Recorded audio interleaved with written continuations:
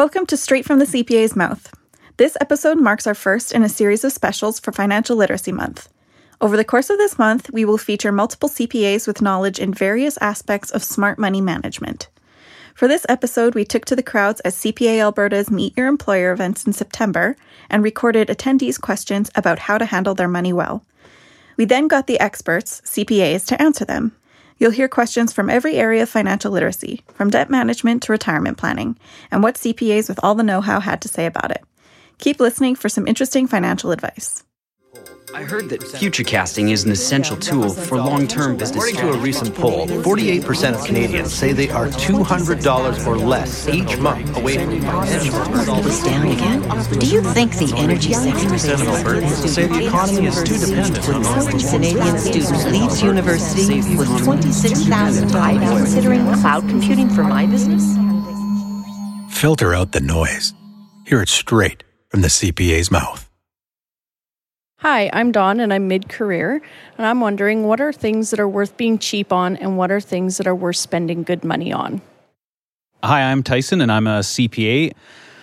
I think a good starting point is to evaluate how often you are going to use that thing in your life. So a good example would be my dress shoes for work. I'm wearing those 8 hours a day, at least 5 days a week at a bare minimum.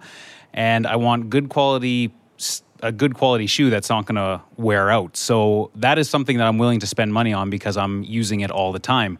I think too often people think that they need to spend a lot of money on a product that they might not necessarily use, whether it's a Bluetooth speaker that they maybe use once a month and they go and they spend $500 on. It really doesn't make sense when you can get a good product that is a lot less expensive given how much you're going to be using it for. So it's really evaluating how often you're going to use something in your life.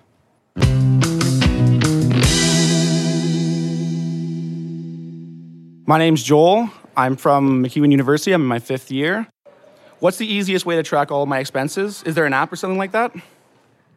Hi, I'm Rebecca, and I'm a CPA, and I'll be answering one of the questions.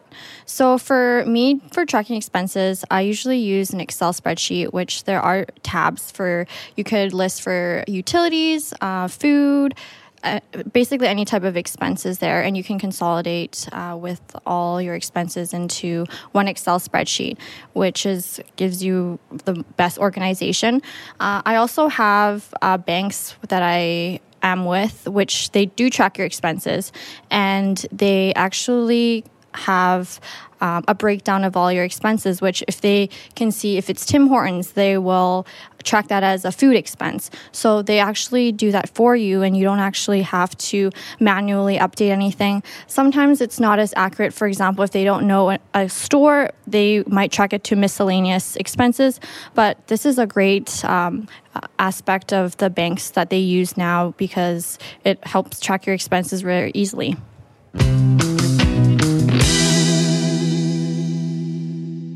My name is Adjemable, and I'm currently taking a prerequisite courses to get into CPA PEP.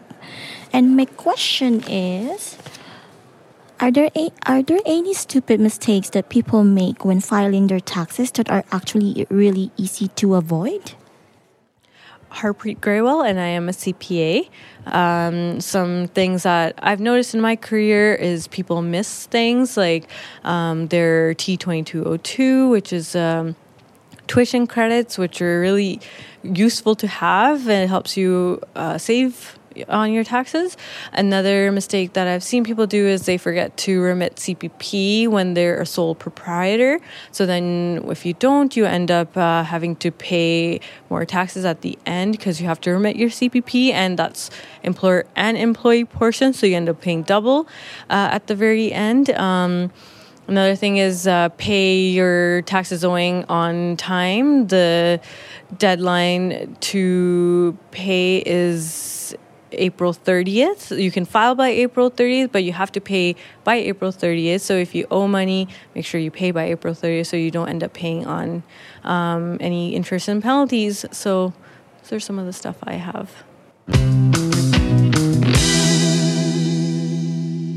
Hi, my name is Ryan. I'm a third-year accounting student, And my main question for a CPA would just be, as sort of a younger person who's not making much money, how can I plan for retirement and sort of evaluate what I need for my future? I don't really know, and I don't make much money.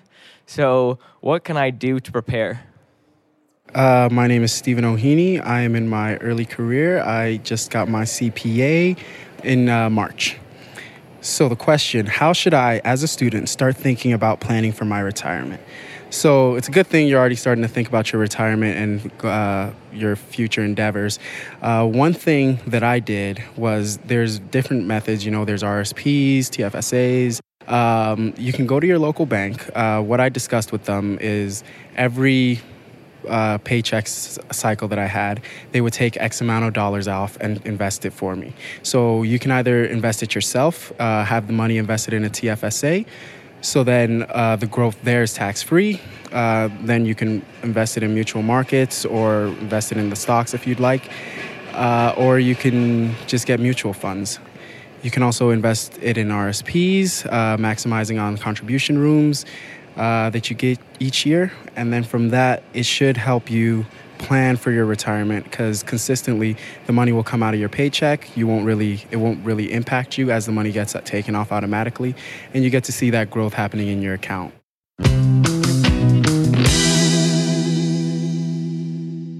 Well, hello everyone. My name is Fareed and I'm a student at NAIT. When we look at debts, there are different ways to pay your debt down. So the first method, which makes most financial sense, is to actually tackle debt that has highest interest and then move on to something that has a lower interest, because you're eliminating all these interest charges and you're actually paying off your debt faster. However, there's another method that makes most psychological sense, and it's actually to start with debt with the smallest balance, regardless of what the interest charges are. And that way, it kind of creates like a rolling ball effect, because once you pay off your smallest balance, then you move on to the next biggest balance. By the time you reach your biggest balance, you're motivated, and there's that psychological aspect. So my question is, for someone who is so swamped in so much debt, what would you recommend, or how would you recommend they approach their debt issue, and what method do you think would best work for someone in that situation? Hi, I'm Heather, and I'm a CPA. So from my experience, if you're in a lot of debt and you feel overwhelmed by it, the first thing you should do is consider some sort of credit counseling service. They're able to kind of see your overall financial picture and give you some advice, and maybe able to work with some of your creditors to reduce or somehow consolidate your debt into more applicable terms. Otherwise, if you don't feel that you need to go that far, I would consider trying to pay down as much as you can on any high interest debt, from credit cards or payday services, anything like that, and then kind of wind your way down, whether or not you have operating lines of credit and so forth. And try to always make more than the minimum payments on those credit cards. So try to tackle those as much as you can, and then as you're able to work down that debt, you can go down to your lower interest type loans.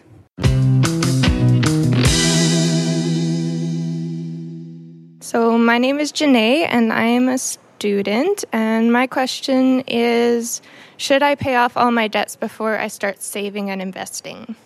My name is Bob. I'm a chartered accountant, and so proud to say I'm a CPA-CA. I truly believe that it's a combination of both, of continuing to pay down debt, and as soon as you do know that your job is secure and continuing, and you see that you have a steady position, that you could start a savings account for a rainy day fund or that emergency fund, as well as investing. From my point of view, what I did was to not only pay down debt, but I always wanted to make sure that my cash inflows were going to be increasing. So I looked at my career and looked ahead a year to 2 years out to say, do I see my net take-home pay going up? And I feel very secure about my job, etc. And if that was the case, then I started putting more into the investing piece, because I felt that I could earn more on a return on investment basis than I could with my debt being only at a very low percentage. Now, back in the day when interest rates were very, very high, and the interest rates, let's say, are 10 or 12%, which is not the environment today. But if that were the environment, then paying off debt, by all means, is the absolute thing that you must do. Hi, my name is Spencer. I'm a fourth-year student at MacEwan University. How long should it take me to save for a down payment on a house if I'm just out of university? Hi, my name is Darcy. I'm a CPA CA, and how long it should take to save for down payment will depend on everybody's situation. Just a couple things to consider would be, what your current debt load would be when you're done or when you want to buy a house, because that's going to affect the size of mortgage you can get, as well as the income level that you're going to be earning, because that again will determine, what your budget will be for a mortgage payment going forward, and the other necessities that you will need to cover while you're owning a house, especially with now the requirement to cover your own repairs and utilities and all that goes with being a homeowner.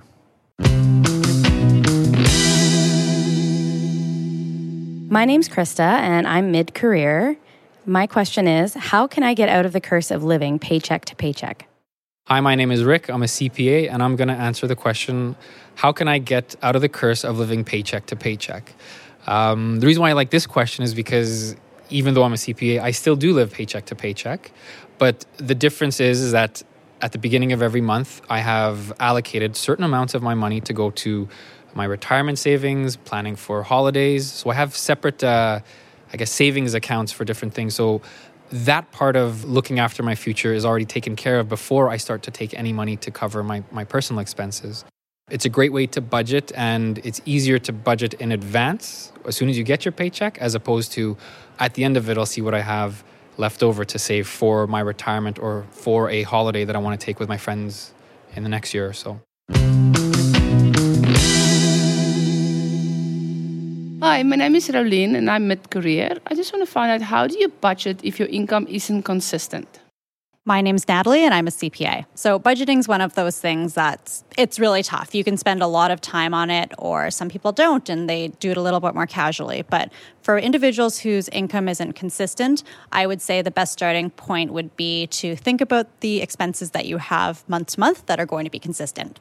So your rent, your cell phone bill, internet, those are going to be approximately the same every month, and you start from there. On top of that, then you're going to have your discretionary spending. And I think this is where there's going to be more room for budgeting if your income isn't consistent. So if you're going to make a little bit less money that month, maybe you're a commission worker or you work hourly, maybe cut back on your entertainment spending for that month and budget ahead. Figure out what your cash flows are going to be for the next few months and go from there.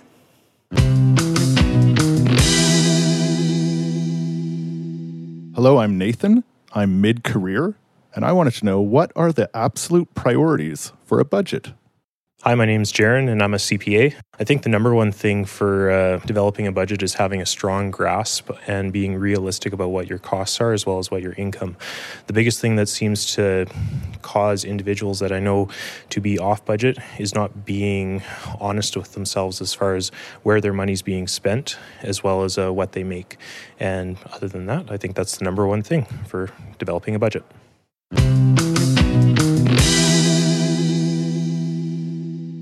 So my name is Devon Penny. I'm in early career, and I'd just like to ask, what is something that should be in my budget that most people don't even think about?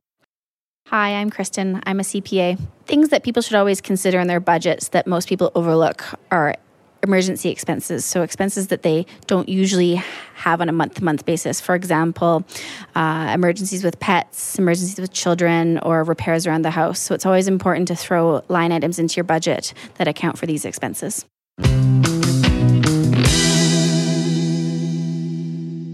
My name is Roger. How often can I update my budget? Some told me it's a quarter, and somebody told me every 6 months. Hi, my name is Sergey. I'm a CPA. To answer this quickly, I would say as often as you practically can. Generally, companies or organizations, including the government, would be updating their budget at least on a quarterly basis. It is very important to revisit your budget and compare it with your actuals to, first of all, understand if your original estimates remain realistic. And ensure overall you are on track, or if you're not, you need to understand your key reasons why and make your adjustments. Not meeting the budget doesn't necessarily mean something is going bad. You might have a variance from the budget that is positive. However, the key here is to understand what exactly is driving it. And this really applies to not just businesses. I myself as an individual do my own little form of accounting for my own finances, and I do my own budget just for the family, and which I look at periodically. And for me, it's easy to do it monthly because it's small, but it really depends on your situation. But yes, you should try and update it as often as it's practical for you and you can.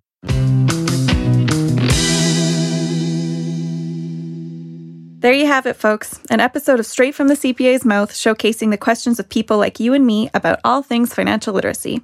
Thank you to all of those who asked questions or shared expertise, and thank you to all of you for listening. If any of the questions in this episode piqued your interest and have you wanting more, make sure to listen to the upcoming financial literacy series on Straight from the CPA's Mouth. Also, make sure to check out the various resources at cpacanada.ca. The CPA Canada Financial Literacy Program provides unbiased financial information with their Just the Facts materials, helps you assess your financial situation with a questionnaire in their Financial Wellness Guide, and offers in-person sessions on multiple financial topics. In the next episode of Straight from the CPA's Mouth, a student and an early career professional will pick the brain of a CPA on how to deal with debt.